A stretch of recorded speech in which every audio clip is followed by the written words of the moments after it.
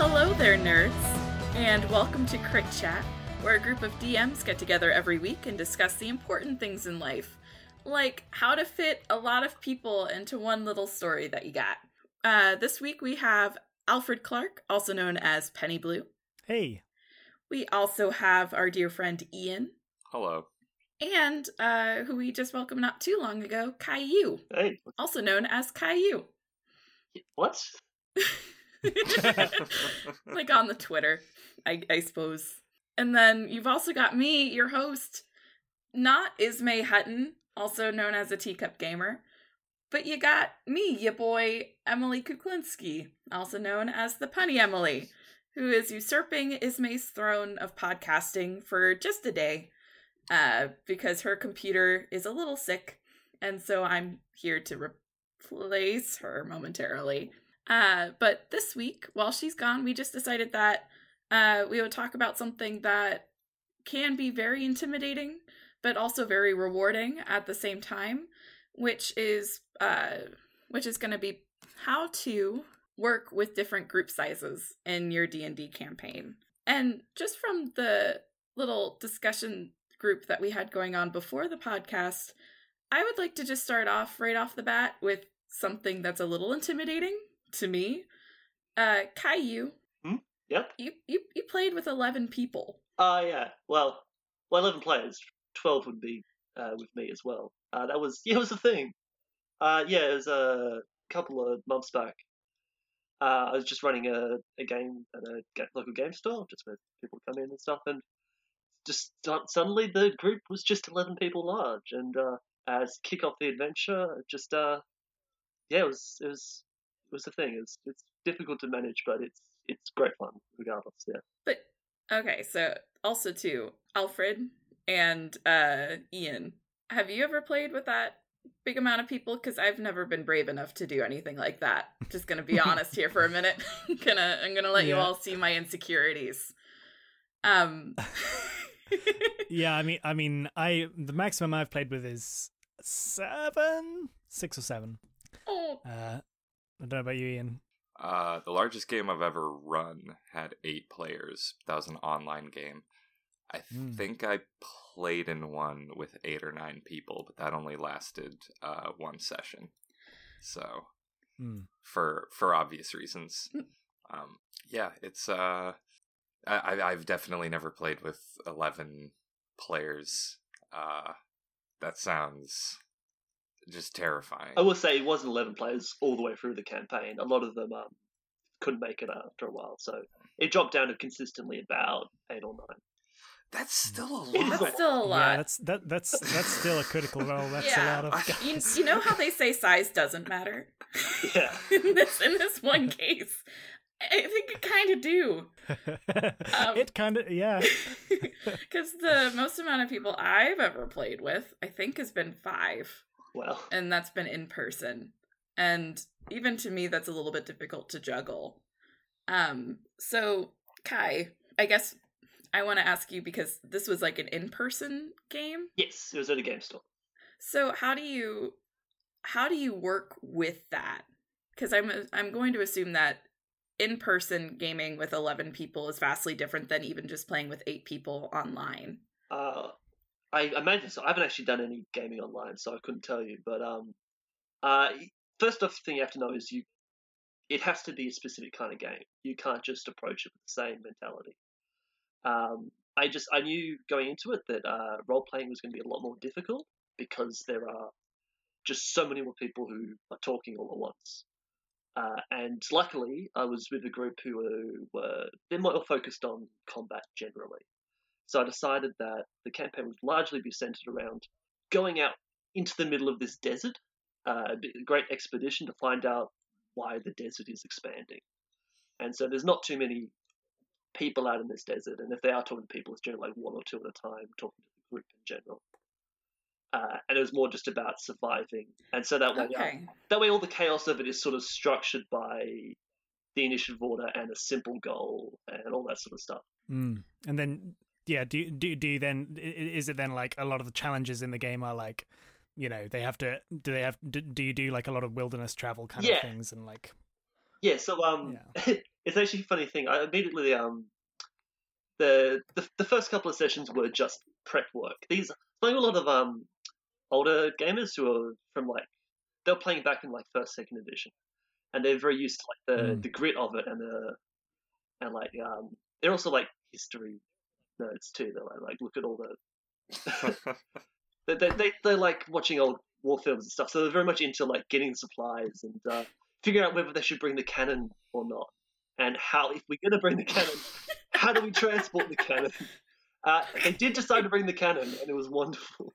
And I loved it too because these are sort of people that when they started when we started talking about food and water, I was going to be quite light on food and water, like sort of hand wave away and don't worry about it. And without me prompting them, they immediately started calculating whether they had enough food or water for the journey and how much they need to carry and stuff. I'm like, all right, if you guys want to, sure. I wasn't planning on that, but we definitely are now. It's the kind of thing I would love to DM for a group that was like into that kind of problem solving. But I don't think any of my friends would enjoy that at all. But it's something that I really get a bit of a kick out of, I think. Yeah. Do you think that kind of making sure you have enough resources and that kind of gameplay where it's like you get to concentrate on survival more, do you think that in an online game it also translates with a bigger group? Or is that a little bit harder? Like, do you have to strategize differently? That's a good question. I imagine it would translate pretty well. As long as if you're using an app like Roll20 and everyone's kind of still looking at the same stuff, and you're all, it's all about everyone being focused on the same task, I guess. So I imagine it would be pretty good. I actually wanted to ask Ian, because you were saying your 8-player group was online, right? Yeah. Yeah, and I was wondering if that just in general with like large groups, is it easier online or are there specific things you can do when you're playing online that help? Because I've had a large online group. Well, I mean, like a 6-player online group and a 6-player in-person group, and like I felt like I was more on top of the in-person group by kind of like a large margin. Oh yeah. I don't know. Well, the thing with online playing that I've found is that it's really, really difficult to maintain everyone's focus because they're sitting at a computer, they've got their phone next to them, and like I've certainly been guilty of this. Why did I say jealous? I've certainly been. Is there anything you want to let out, attention. Ian? I've been guilty of this in online games. You have Facebook open or something in the background. So people's attention is always split during online games. The biggest one I ran with 8 players was a play-by-post game. So that was a little easier because it was people sitting down with 10, 15 minutes of their day and just playing that much D&D, and then you're done for the day and you come back tomorrow to see what the DM has posted, kind of a thing. So that was a lot easier because you only ever had to do that 10 or 15 minutes per day. That was the bare minimum. And then there were the people who'd go over and above. They would post a couple times a day. If it was in combat or it would be only one post a day. But during role-playing, characters would talk to each other, post kind of back and forth. So I find that was a lot easier to run than the like over Discord games, like the voice chat games, definitely, because there's always the issue of crosstalk, plus the focus thing I was talking about earlier. I think what you said, having everyone look at Roll20, having everything up there on the screen gives them something to look at, so it's a little easier to maintain that focus than if you're just doing all theater of the mind or something. Well, that's the thing though. With me as playing. With my 11-person group, it was all grid with minis, and and with like even outside of that, planning the adventure and stuff, I had maps of the area and like and we all got the books out and looked at the equipment list and stuff. So it's all it is important, I think, to have a focus sort of point. Mm-hmm. Yeah. And so when Caillou, you can just I'm so sorry. No, it's it's just fine. it sounds like a Beyonce kind of a name where it's just like one word, I mean, and I most just feel names, so cool. most names are one word. I know. I'm just so happy. Like, you can't really say Emily Kuklinski in one go and be like, ah, yes, that is her one name. It's just Emily. Yeah, to be fair, It's like a superhero name. I'm sorry. also is just a first name as well, so there is that. So yeah. Oh. Yeah, I was gonna say there is a children's cartoon called Caillou, but it's the French word for pebble, so it's all one word. Can I be honest really quick? I didn't connect those dots because they're spelled differently. We're recording this not too early, but not early enough for me not to recognize that. Can I be honest? I have not stopped thinking about it. I've been looking for a time to bring it up. Like, this whole time, it's just in the back of my head. Whenever you say Kai's name, I'm just like, it's like that cartoon. And you would not believe how often people tell me it's like the cartoon. I'm like, yes, I'm aware. Oh, I believe it. I'm aware. I believe it. You probably get it all the time. That's why I kind of didn't want to bring it up, because I'm like, I don't know how prevalent the cartoon is wherever you live. But I saw over it here as a kid. We get it down here in Australia, so yeah. Oh man, up here, I live in Canada. People hated that cartoon for some reason. I've noticed that too. Yeah. Like, it's polarizing. You know, it's like it's either you hate it or you love it. At this point, I don't care. I've heard too much about it. No, yeah. Now I don't care. But as a kid, for some reason, I just hated that show. The only thing I want. I'm talking about people my now. age. Like, oh, sorry. Huh? Oh no, you're good. I was just gonna say something stupid. Oh, okay. So was I. I just want fan art of Kai as Caillou, and make T-shirts of that. It's just a small bald child. Yes, playing D&D. But speaking of children's shows that teach you things, I'm gonna try to make this back into a learning opportunity. I guess back to you, Kai. Mm-hmm. Not gonna say the other part. You can if you really want to. Okay, I'll bring it up later in the episode. So using that visual form with online gaming, do you find that helps you balance encounters with your large parties? Like, does that also help you visualize it, or? It's just about knowing where everybody is in space conceptually. Otherwise, if you're just doing theater of the mind, like you're trying to remember where the ranger is, and the last turn was maybe 15 minutes ago. So you're like, was the ranger staying next to the orc or not, or were they in the tower? I don't know. I don't remember. Like, if it's a mini on a book, you just know that straight away. Yeah, it's not just like time. It's also we were just talking about people's attention when you're online, and like, yeah, people aren't going to remember. Yeah, it's really helpful. I mean, I find that I have to do it even when I'm playing with like 4 people or so. When it's online, it's just, yeah, I think the good is the way to go. And then Alfred, when you do combat with larger groups of people, and you're like either using like that visual form or you're using theater of the mind, like, how do you find that you're able to split up that kind of a combat situation to make it all interesting still? Like trying to avoid like just going through 11 people and each one of them hitting the monster with a sword. Yes, I guess. Yeah. Yeah. How do you make it not Pokemon? That's what I want to know. Yeah, you really got to avoid that in like design phase. Like, yeah, you can't just like throw something together because when you're balancing encounters in general in D&D, you always have to be thinking about like the action economy and having like so that the monster team has a vaguely the same amount of attacks as the players, right? But when you've got like 10 players, then you're just going to be if every combat can't be against like 10 orcs or something, you know.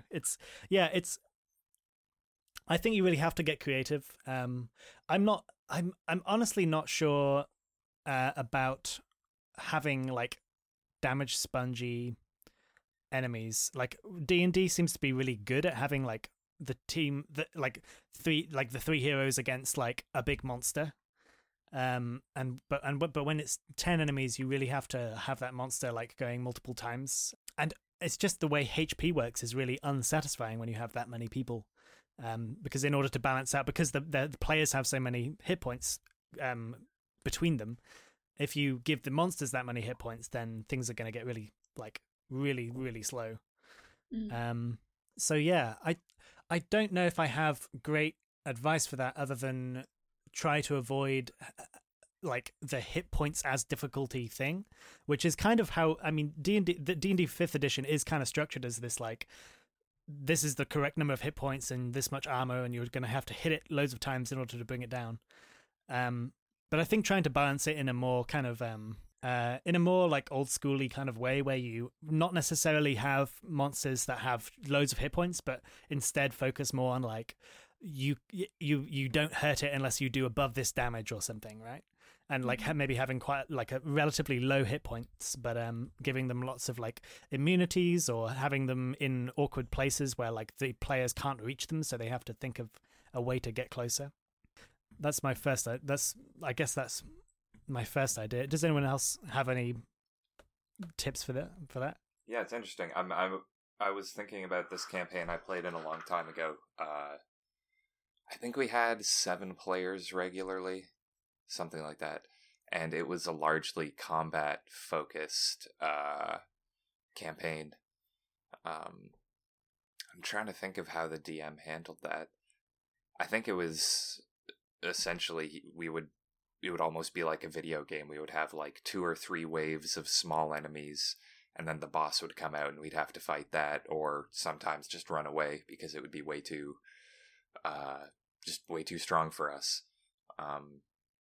So yeah, I think, because I think having for a bigger group, having more of a combat focus is a good idea, just because if you try to focus too heavily on role playing, you're probably going to have a few people who end up just not ever getting to talk because they're not into it, or that's just how they built their character. Like, it's a barbarian with no charisma, so why would they be the one who's the party face? So it's a difficult balance to strike.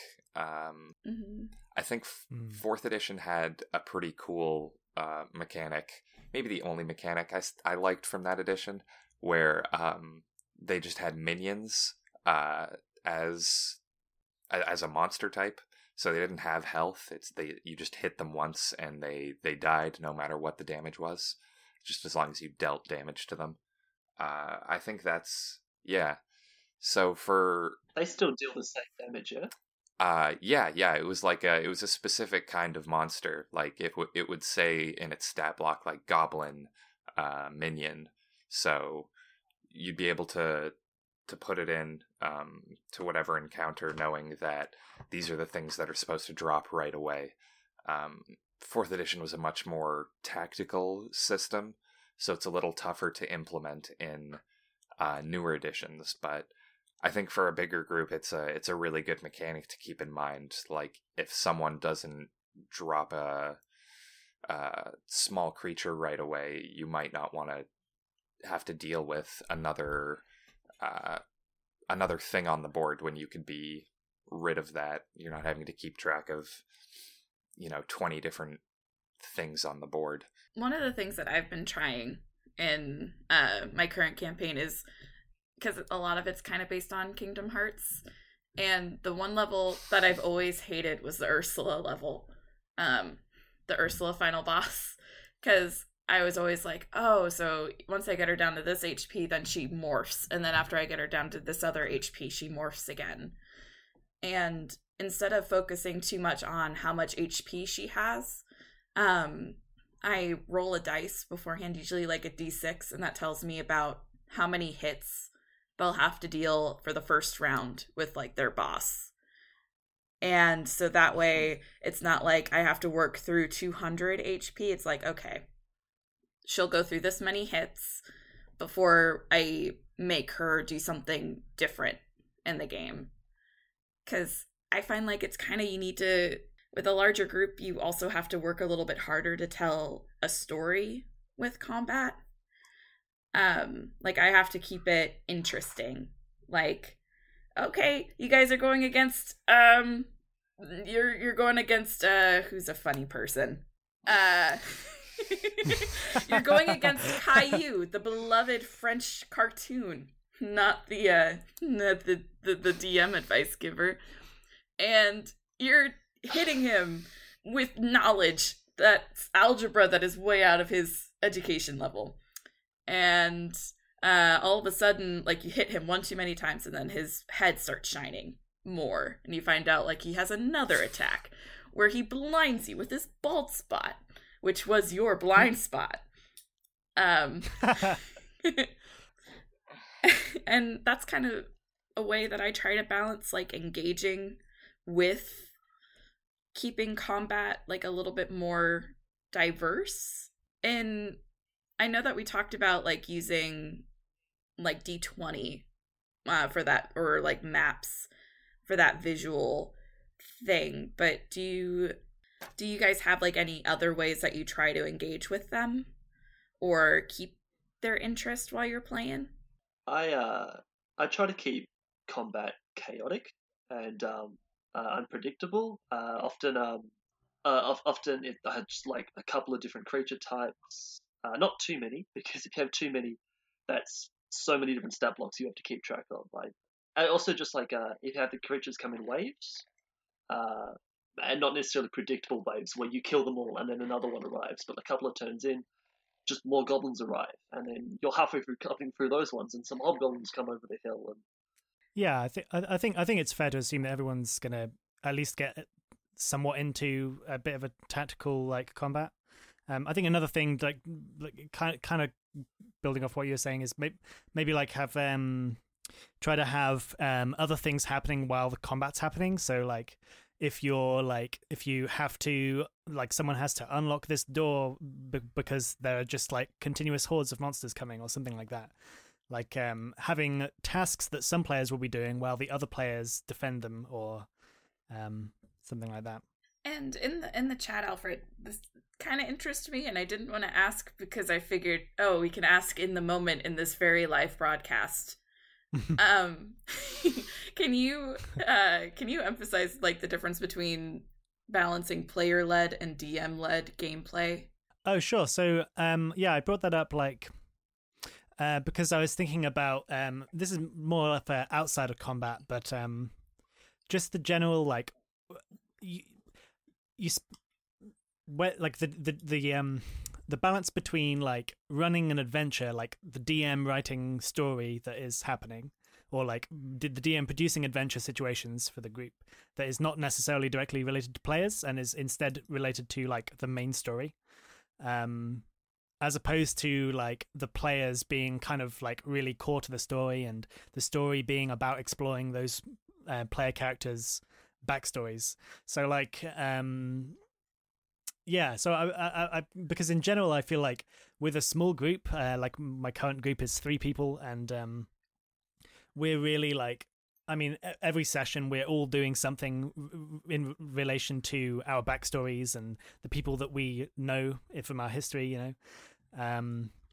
Whereas with a larger group, it's much more, for me, it seems like you would always want to focus more on like a big adventure, like if you were running one of the pre-published adventures or something like Storm King's Thunder or something. Yeah.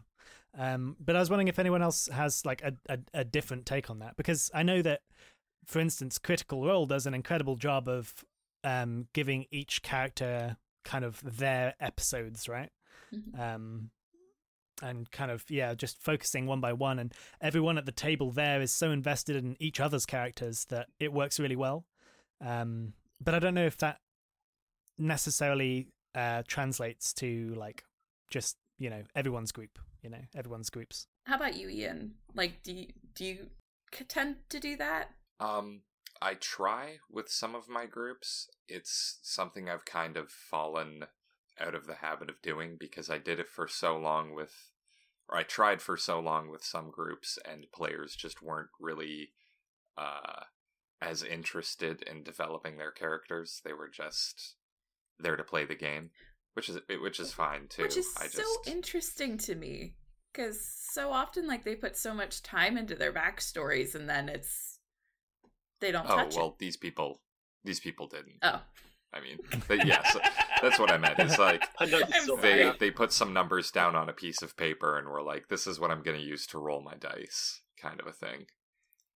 And then there was one campaign where a couple campaigns where I probably gave characters too much control, and we just completely lost the thread of the campaign to the point where I didn't know where to take it, and it ended up fizzling out. So it's tough to find that balance, I think.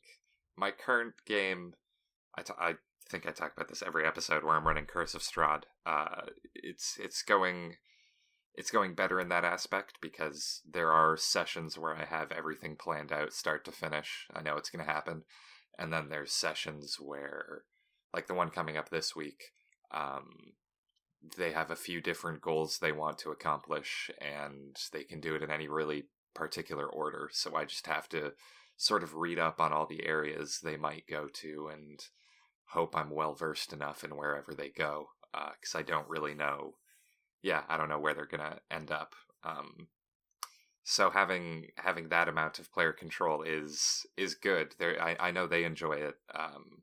Maybe not more, but at least as much as when I have stuff planned out. When they get to choose where they're going, I think that helps it feel more like an open world, like a real world. They're not just being railroaded.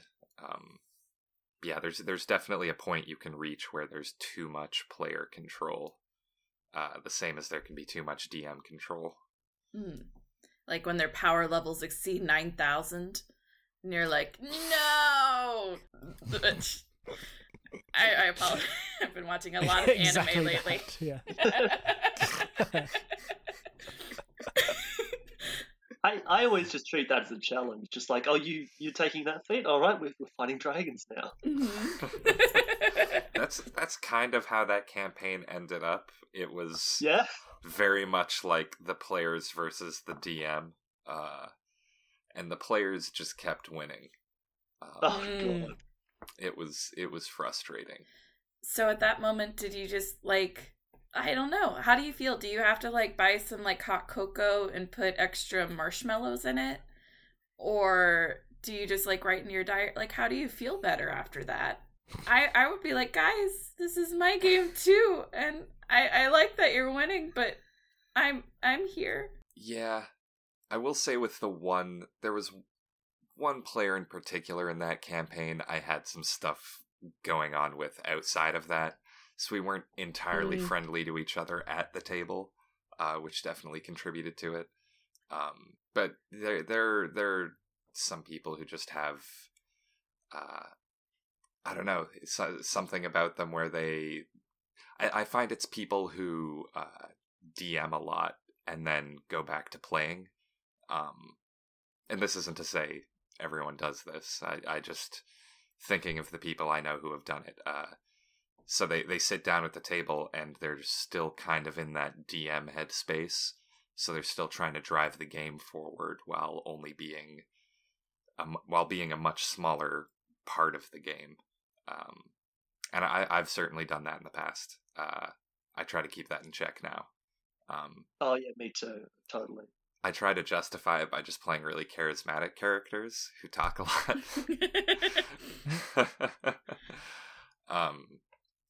But yeah, I've definitely, I think it's maybe people who are used to running games maybe have trouble taking a back seat, which can lead to players having a bit too much control. There isn't to say all DMs do that, but I know I have. So, maybe along the same line as that, I'm going to get into a territory that is a little controversial. So, I want you guys all to be mentally prepared for this. And maybe sometimes it's the healthier option. When do you guys feel it's okay to let the party split up? Like, like take a break from one another. No, never. Guys, I'm sorry, can't but we're split. taking a break and we're gonna go left instead of right. It's not you, it's literally this fucking dungeon. So do you mean like letting the party in game split up, or do you mean the real life people like taking a break from that group? Let's make that a two-parter, but let's make the first part let's make it in game first and then we'll make it in person. How about you, Alfred? How do you feel about letting people take some time apart from each other to go on and do their own heroly do? I mean, I think it's great. You should go on a break if you feel the need. It's, yeah. I mean, when you have a large group, if you're in a situation where there's like a good narrative way for them to be in, like a group of 4 and a group of 5 or something, then it's going to be, then yeah, it's going to work great. I do think that D&D is really, at its base, kind of most comfortable being played with 3 to 5 players, I think. So yeah, I mean, as long as it works in the narrative, I think there's a lot. It's very convenient, and especially if you're I'm the assumption here, I think, is like you do like separate days, maybe, or is that not the assumption? Like 1 week you play with one group of one like subset of your players, and the other week you play with the other one. I feel like that would work really well, because it's essentially just an extension of like when you want to play with like 20, 30 people and you just have them, you do like a West Marches style thing, and you know, people book you in small groups. And not bald French Caillou. How do you feel about this? My 11-person game, which became a 9-person game, we did end up splitting the group of players eventually, but it happened when we decided that the campaign was wrapping up, because it wasn't particularly long. Yeah, so after they nearly got killed fighting a pyramid and teleported to the sun, we decided to. Wait, hold on. Wait, Hold on. Did you say fighting a pyramid or fighting Yes. in a? Okay. No, they were fighting the pyramid. Oh wait. Okay. They weren't fighting the pyramid? No, they were fighting the pyramid. Oh, good. Okay. Yeah, no, they were fighting a pyramid, which was basically a reskinned Kraken. Oh my god. Yeah, they're all like 10th level, so. Oh my gosh. At level 10, you're strong enough to take on a pyramid. You're actually Oh not. my I fucked God. up that encounter. You should learn from a mistake. If they didn't have a spare wish, they'd all be dead. No, because one thing about balancing encounter, like big groups of encounters, is you might think that you can just throw in one big CR monster, and a lot of the time you can, but some of them, like the Kraken, have these massive area effect attacks, which have a really high DC. In this case, I think it was 27, which is Whoa! How do if you you're level do 20. that? You get a natural 20 or you die. Oh. So yeah, you just take something like 30 lightning damage or something. But they also had lair action, which meant that everyone in the area takes double damage from lightning damage, and in one round it may have dealt 70 damage to every player at the table. So there was that. Yeah. By the way, be careful doing this. Yeah. Okay. Kai, you have a new nickname, and it's Don Quixote. Except instead what? of... Oh, wait, sorry. Maybe this is me being an English nerd, but Don Quixote went off and fought windmills. Oh yeah. So you're Don Quixote. Right. Coyote. Kai- It's good. Approved. Oh, Coyote. I never knew how much I needed to attack architecture before you. Oh But yeah. I'm so excited by it. Oh, it had these big sandy tentacles that came out and ripped everywhere. It was so good. Oh my god. That's so good. Yeah, It's like a mummy awesome. crossover. Yes. I made a model of it. I'll post a picture of it on the group later. Yes, please. Actually,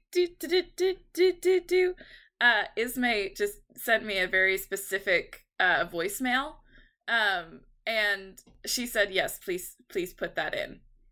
She also says hi, and she says that she loves puns, and she likes Shrek, and she loves the Caillou character a lot, and yeah.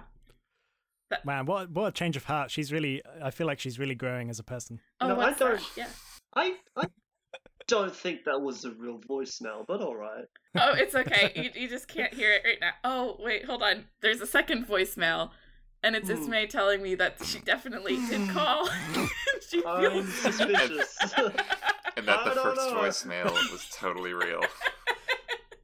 Oh, and then the connection got really bad, and I deleted it, so I can't play it. But it's okay. I guess we'll never know, but I'll never be sure. I shall live forevermore in doubt. Hello, guys, and welcome to the middle of the podcast break chat thing. It's me. It's Ismay. I wasn't there, but I'm here. You can still. It's like I'm a part of this still. It's like I'm not isolated in the middle of my room, in the middle of nowhere without my friends. I hope you guys are enjoying the hell out of this week's episode. It's really interesting to, listen to it for the first time while I'm editing it, and not for the fifth time while I'm editing it. It's really cool, and everyone did such a kick-ass job while I was away. I mean, it would have been better if I was there. Just putting that out there. Do not H me out of my own podcast, please. But no, Emily did an amazing job hosting. Could not be more proud of my girl. Even though I did send her that voicemail in confidence, and I was, hoping that she wasn't gonna bring it up on the show, but this is cool too. This is fine. Whatever. Just out me like this, I guess. But yeah, in case people don't know, right now I'm not able to do the whole podcasting thing. My computer has just taken a shit bath and everything is terrible. So I'm able to do this a little bit, I'm able to edit, but my laptop is not beefy enough to be able to handle me running the whole podcast, so I've got all my beautiful co-hosts to step in and take the grunt of the work, and they are doing an absolutely amazing job. They're going to have to continue doing an absolutely amazing job next week. You're going to be hearing them again. This time is going to be Alfred hosting, so we get a little swap over with my two main bros. And I'm hoping that's gonna be great as well. That's gonna be awesome. It's breaking my little heart not to be involved as much right now, but I'm here behind the strings. Behind the strings. Yep. I was trying to say behind the scenes, pulling the strings, and it didn't work good, did it now? I've lost the ability to talk. Fuck me, try. But okay, so for this week, sorry for Kai's audio. I think that must have been recording it on Audacity on the wrong device, because it normally sounds better than that. We're trying to get to the heart of what happened there. But it will be fixed for next time. I thought it'd be better to put the episode out with the kind of weird audio instead of not putting out an episode at all, because we want to give the people what they want, and if this is not what they want, then oops. Oops, bad job. For the plugs this week, you've got Alfred on today. He is doing his thing over on Penny Blue on Twitch. You go and follow him and do all that good shit. Also, you've got Kai, who I'm trying not to say Caillou anymore, because apparently it's an annoying little French boy. I need to look up what this shit is. You're also going to hear more about Kai's podcast at the end, Brothers in Time, where he and his brother talk about the Doctor Who. It's fucking great. You should go and check that out. Get all that brotherly love and that good brotherly, talking about nerd shit, I guess. Okay, I feel like I should plug my shit, because you can find me on A Teacup Gamer on Twitch. I'm actually doing some PS4 streams right now, because my beautiful and amazing girlfriend brought me over her PS4 so that I can, not go insane while my computer's away. And so I've been playing some Jak and Daxter, so you can find me on A Teacup Gamer on Twitch if you want to see what I've actually been able to cobble together. As for us, you can find us on Facebook at facebook.com/critchat, all one word, where we've got a good load of some good content. We've got some 10 out of 10 choice content. I cannot recommend it enough. You can also find us on Twitter at twitter.com/crit_chat and get us there using the hashtag critchat.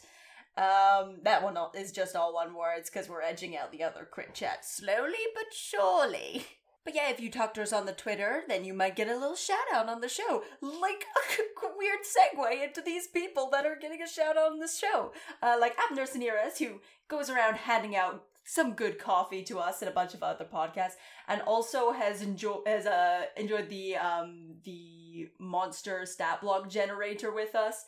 Shared with us the Ancient Dread Gazebo, which is an amazing monster. You should totally check that out by going onto our Twitter. So thank you for that. We also had people compete for the newest playable character that has body of a human, head of a blank. Best fill in the blanks win. We've got Sakura Doku, who has a duck bunny head on top, and the duck bunny is like an old school creature that has a weird inexplicable hump, but it does what it says on the tin. It's got a beak and it's got some bunny ears. It's delicious. We also got Adam Terry coming at us with fucking Earthworm, which is the most horrifying thing that I've ever thought about with my goddamn mind brain. And I hate it, but you posted, so there's the shout out, I guess. Thank you for the nightmare. Also, wherever you're listening to this, you can go down in the description and find our Discord where we're all chatting, and you can join in a lot of random bullshit conversations that are only tangentially related to D&D. Also, I've just started the first steps into setting up our Patreon.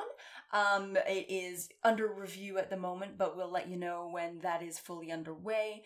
So if you want to help us out a little bit with the upkeep of the show, it costs money to get all of the stuff online and to have all the storage space. So it would really help us out a lot because this just loses money.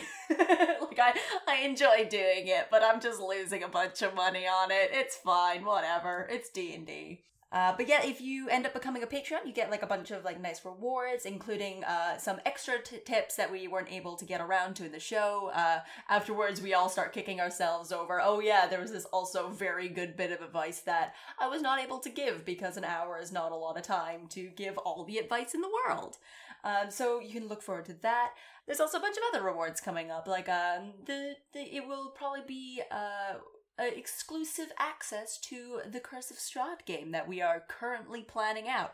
Obviously, it's a bit on hold at the moment because of the whole my entire setup shitting the bed, but it'll get there. You can also find us on SoundCloud if you search Crit Chat.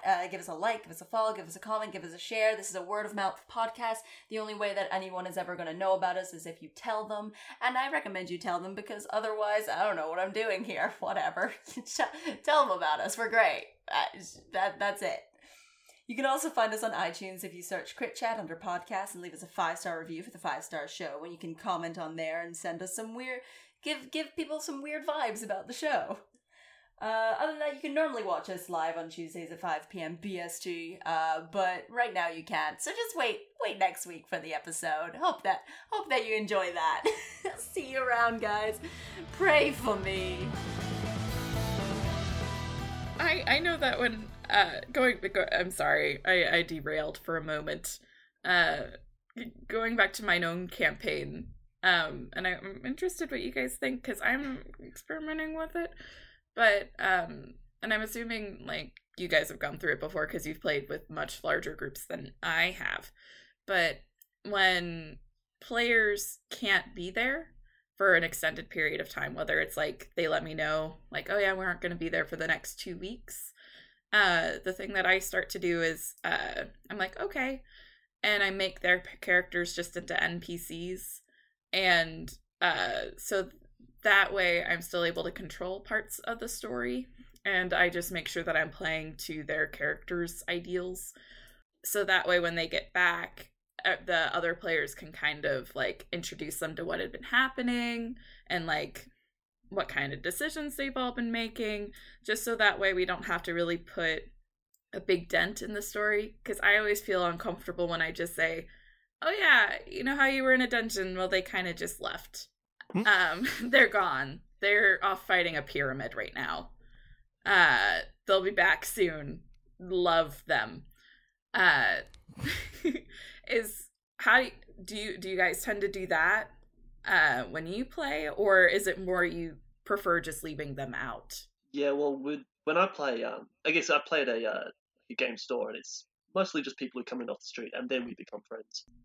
I play in other groups, but this is the one we've been talking about, and I've been playing most recently. Because it's just, it happens every Wednesday, and it happens if people don't make it or not. People regularly don't make it. It's quite often that there'll be somebody missing. So when there is someone missing, the character's just not in the story, and it's so much easier than trying to accommodate. And when the player comes back next week, they'll poof back into existence. But some groups find that weird. It's like, yeah, but what happens in the story? And I totally get that, but I think it depends on the circumstances. And when there's less people, it's much easier to keep track of.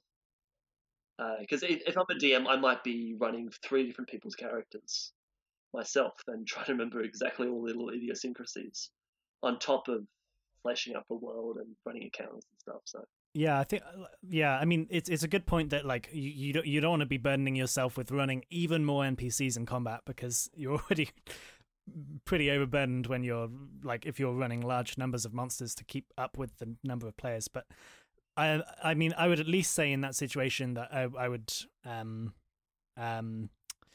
delegate the missing characters to the players. I think the players can make decisions for what they're going to do in like combat, at least. That is one thing that happened in another game I played in. I didn't DM it, but we whenever somebody was missing, 2 people would sort of Jaeger pilot that one character. Nice. Yeah. Jaeger pilot? Do you seen Pacific Rim? No, I haven't. Yeah. There's these giant robots that fight sea monsters, and they require 2 pilots because you get neurally linked into the machine, but it's because it's so big, it's too much of a load for a single human brain. So 2 people have to go into the machine and they control it in sync with each other. Do they also drink Jaeger while they're doing it? They're called Jaegers because Jaegers is a German word for hunter. Oh. It's not exactly hunter. It sort of means it's a type of German soldier. It sort of means more skirmisher, scout, hunter sort of thing. You're not hunting beasts. You're like a commander almost. It would be a very different film, though, if at the beginning of every combat sequence, the 2 pilots would just, like, down a bottle of Jaeger. Like, yeah, let's do this! I would like to add another piece of advice. Drink Jaeger when you're playing with giant groups of people. And take a shot whenever you're feeling despair. A lot better or a lot worse? So, does that mean the liquor Jägermeister means like Commando Master? That is why I was thinking as soon as you said that. That's so badass. Captain Morgan doesn't have anything on me, bitch. I'm still never gonna drink it because it's vile, but yeah.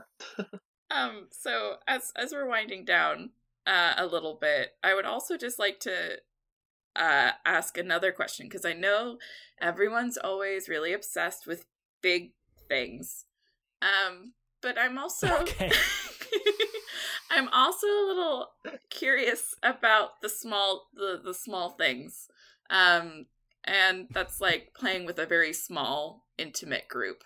And I was wondering if you guys have ever like played with a tiny one, and I guess in this case it would be like maybe like 2 to 3.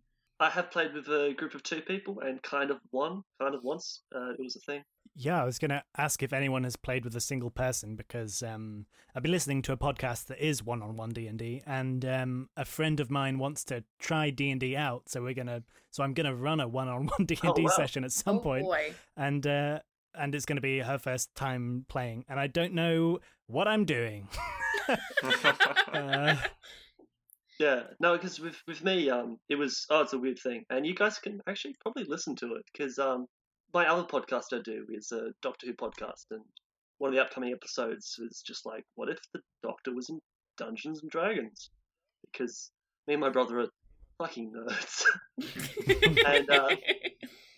and yeah, I didn't mean to, but halfway through, I just decided, you know what, let's do a short encounter with the Doctor and some kobolds, and my brother played the And Doctor, some and I was the DM. kobolds. So yeah, that's a thing. I don't know why I'm bringing this up because I don't have anything interesting to say about it. But No, fair enough.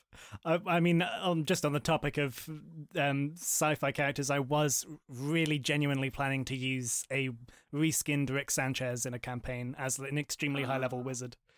Kind of as I can't remember. Oh, who are the really high-level wizards in Forgotten Realms? It's like it's not Mordenkainen. There are some anyway. Yeah, that's but, Mordenkainen. Elmster. Elminster. Elminster. Yeah. But Mordenkainen, Yeah. I think technically is Forgotten Realms these days because I think he comes from Greyhawk, but he travels around the different planes. I've never played, and I feel very dumb. Like, yes, I know exactly what we're talking about. I play the Forgotten Realms so many times a week in my brain space. But I'm sorry. How about No, it's all right. I've played a 2-person game with people before, and I've liked it just because I do enjoy larger campaigns with people, but I feel like with again, I've only played with the 2. It's a lot more of a it feels like the most collaborative effort I've had with them, because I don't really have to worry about juggling too many backstories, and I really get to feel out these 2 people's playing styles and give them like a fuller experience. And the biggest difference for me has been not really focusing on combat, but giving them more situations where it's them making decisions, because that's where it's usually gets a little bit more interesting the smaller campaign you get, and you get a little bit more of that leeway. And I've only done like a 3 it's been a shorter campaign, but I've enjoyed it. Have you ever played a smaller campaign, Ian? I think the smallest I've ever played in was 3 players, or that I've ever run. But it was an online game where people sort of came and went every week. It was an Adventurers League game, so people could do that pretty easily. Yeah, it wasn't that much different because I'm usually used to running for 4, so it was just sort of yeah, it felt very much the same.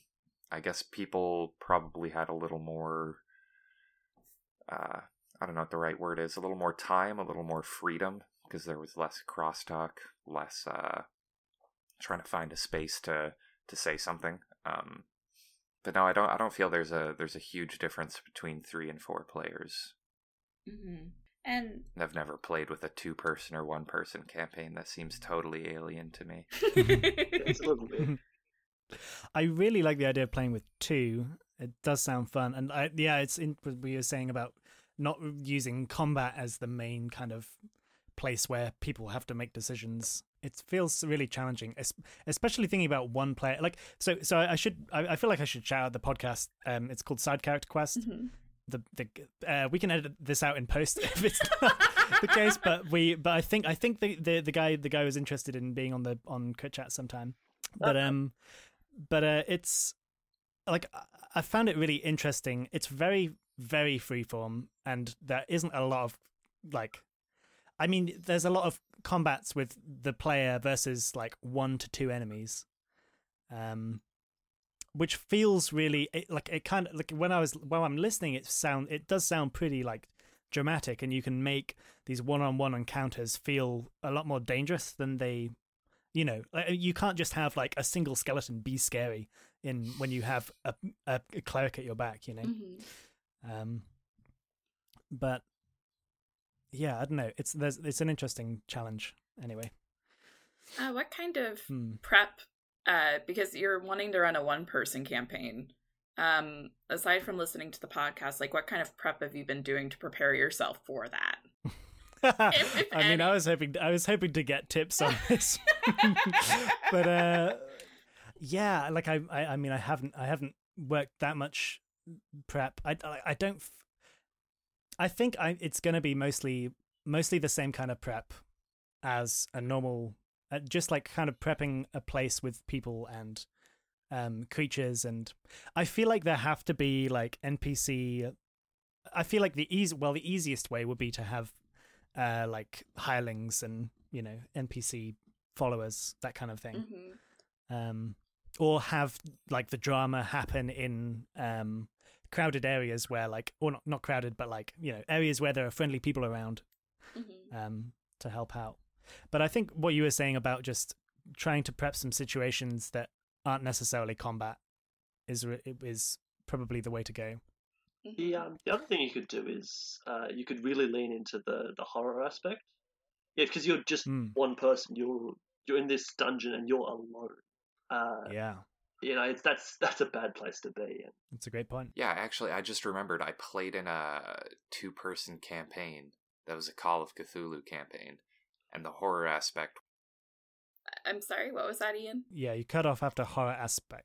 Oh, sorry. I was playing a Call of Cthulhu campaign with 2 people. Oh, it cut off again. Ian, no, come back! Are we not allowed to talk about Call of Cthulhu? Is it just D&D? Cthulhu is literally interrupting this every time we mention. Only D&D. It's the dropped Call of Cthulhu. That's what it is. Ian? Hello? Yeah. Hello! Let's take one more pass Okay. at your sentence. Call of Cthulhu. Take 3. 2-person Call of Cthulhu game. Horror good. Small numbers. Excellent. I kept it concise. Oh, you did so good, sweetie.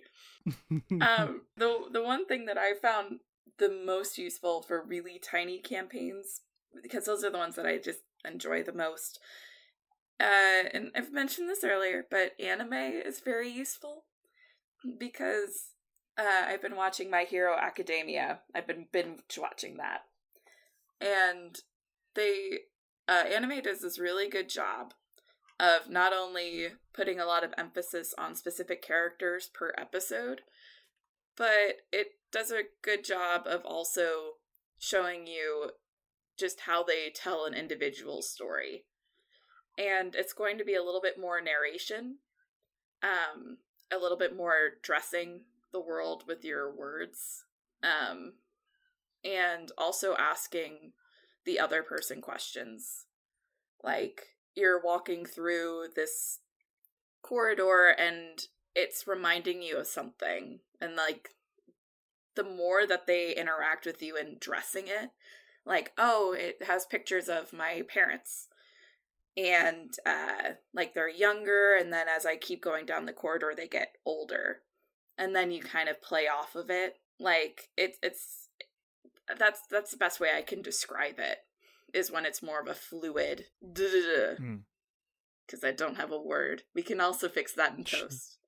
Personal? Huh? Personalized? Like, yeah. But yeah, it's that kind of method of asking leading questions, I guess, that is, yeah, like it's a really effective way to get people get the players to like make input into the world, as it were. It's kind of something I meant to touch on. It just with all smallish groups or medium-sized groups, I think it's good to be like, it's and also with it could be with larger groups as well, because then you can like hard frame scenes more, which I think we talk about a lot on the podcast. But like doing things like, yeah, you come to this dungeon, and you ask the players why their characters have decided to go there, kind of thing, rather than role playing out like everything. But definitely, in one-on-one, I think the leading questions thing is such a big thing that I haven't really utilized much yet myself. Do you think you can still split the party with a smaller campaign? Like, is that a possible thing for you guys, or is that something that you would err on the side of caution for? It depends on the I think it depends, but you generally I mean, you can keep track of it a lot easier, at least. Like in my campaign at the moment, I'm playing for a little bit instead of DMing, and we're continuously like splitting off and doing, the three of us are always splitting off and pursuing our separate things in like nice like 10-minute scenes, and then like reconvening because we're in kind of a town urban situation. But I think it definitely works. I think it can work perhaps even more fluidly than larger groups. Sorry, go on. I've always found that splitting the group isn't an issue for the DM. It's an issue the players have to deal with.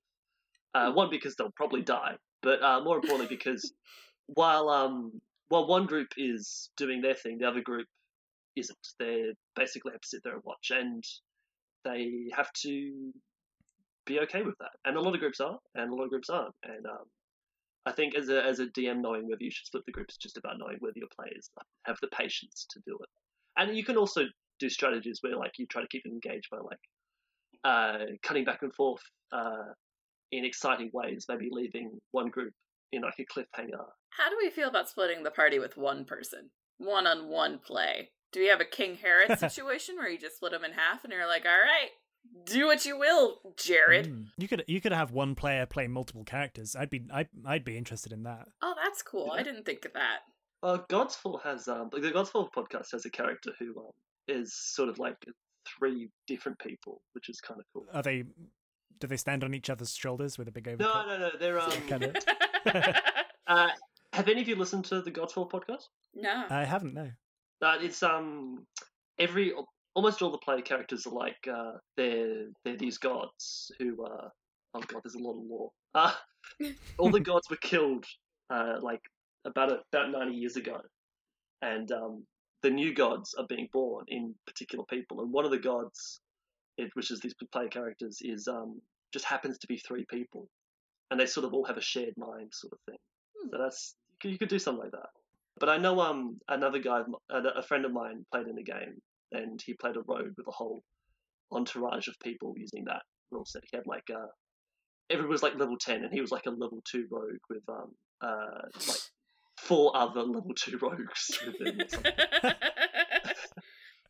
And they just like hid in the shadows and just shot like a bazillion arrows. It's pretty funny. Well, with that delightful image in our heads, it's time for us to wrap this baby up and start throwing it into a D&D verse, and that is a metaphor that I didn't know it was going, and it didn't land anywhere, which is a metaphor for my life. Wow, you wrapped that up so well at the end. The metaphor for your metaphor was better than the original metaphor. Yeah. That's the title of my autobiography.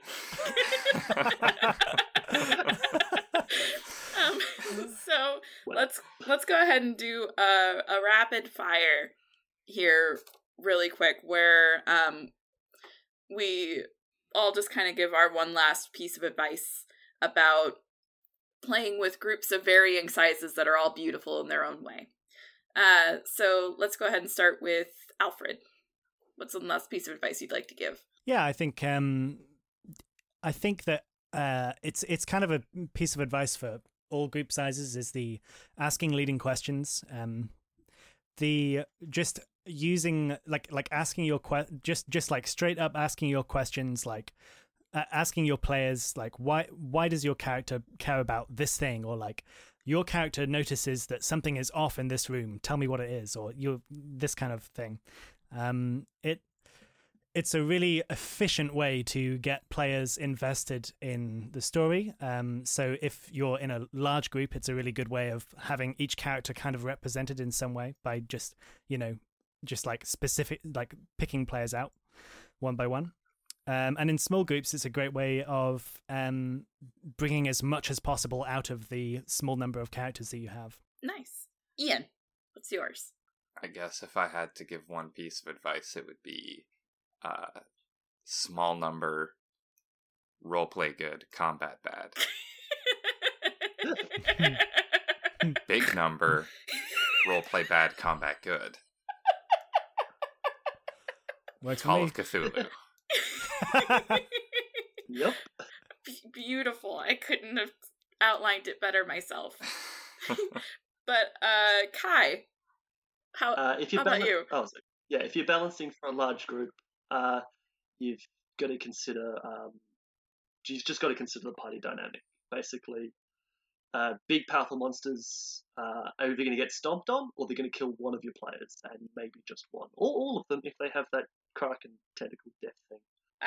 I think my piece of advice would be the most important thing with any group size is you have to really gauge what your players are interested in, and you'll probably figure that out within the first 5 minutes of your campaign. And take note of it, and try to, even with large campaigns, you're still able to personalize certain things. So yeah, just listen to your partners, and everyone will be happy with the outcome, no matter the size. So that's my little piece of advice. Now, let's get on to the plug section of this outro. Alfred, would you like to say your plug? Yeah, so you can find me on Twitch, twitch.tv/pennyblue. Yeah, it's been a while since I've been streaming, but I'm going to be coming back big. I think Wednesday we're soon we'll be playing some Stardew Valley together. And and I'll be carrying on with my D&D open table thing, which will be extremely large group sizes. So it's relevant. Kai, I believe you also have something to plug. Yeah, so I mentioned it before, but I do a Doctor Who podcast with my brother called Brothers in Time, and we talk about mostly Doctor Who episodes, but we've got a D&D centered episode coming down the pipe soon. It's nonsense, but it's good nonsense, so give it a listen. And I am not Ismay, and I do not do anything other than this podcast at the moment, but if you really like our show, which I hope you do, you can find us on Twitter at CritChat, which is spelled at crit_chat, and talk to us there by using our hashtag CritChat without an underscore. And you can also like our Facebook page at facebook.com/CritChat, which is all one word, and see what kind of weird shit that we're posting from week to week. One of the latest posts is how a centaur would ride another centaur, and I would love to hear your opinions on it. And also, whenever you're listening, if you go into the description to find our Discord channel to join the discussion, as well as the link to our SoundCloud, where you can listen to and download previous episodes and give us a like and a follow.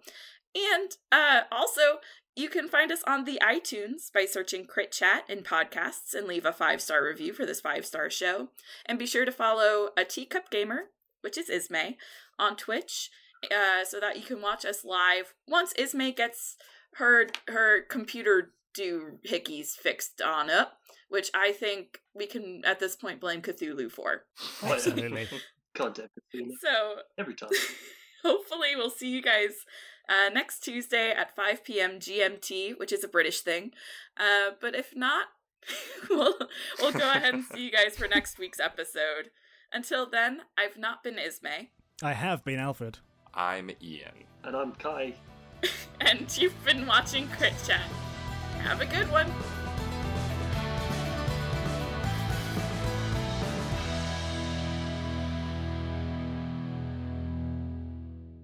Join us live on Twitch, Tuesdays at 5 p.m. on A Teacup Gamer.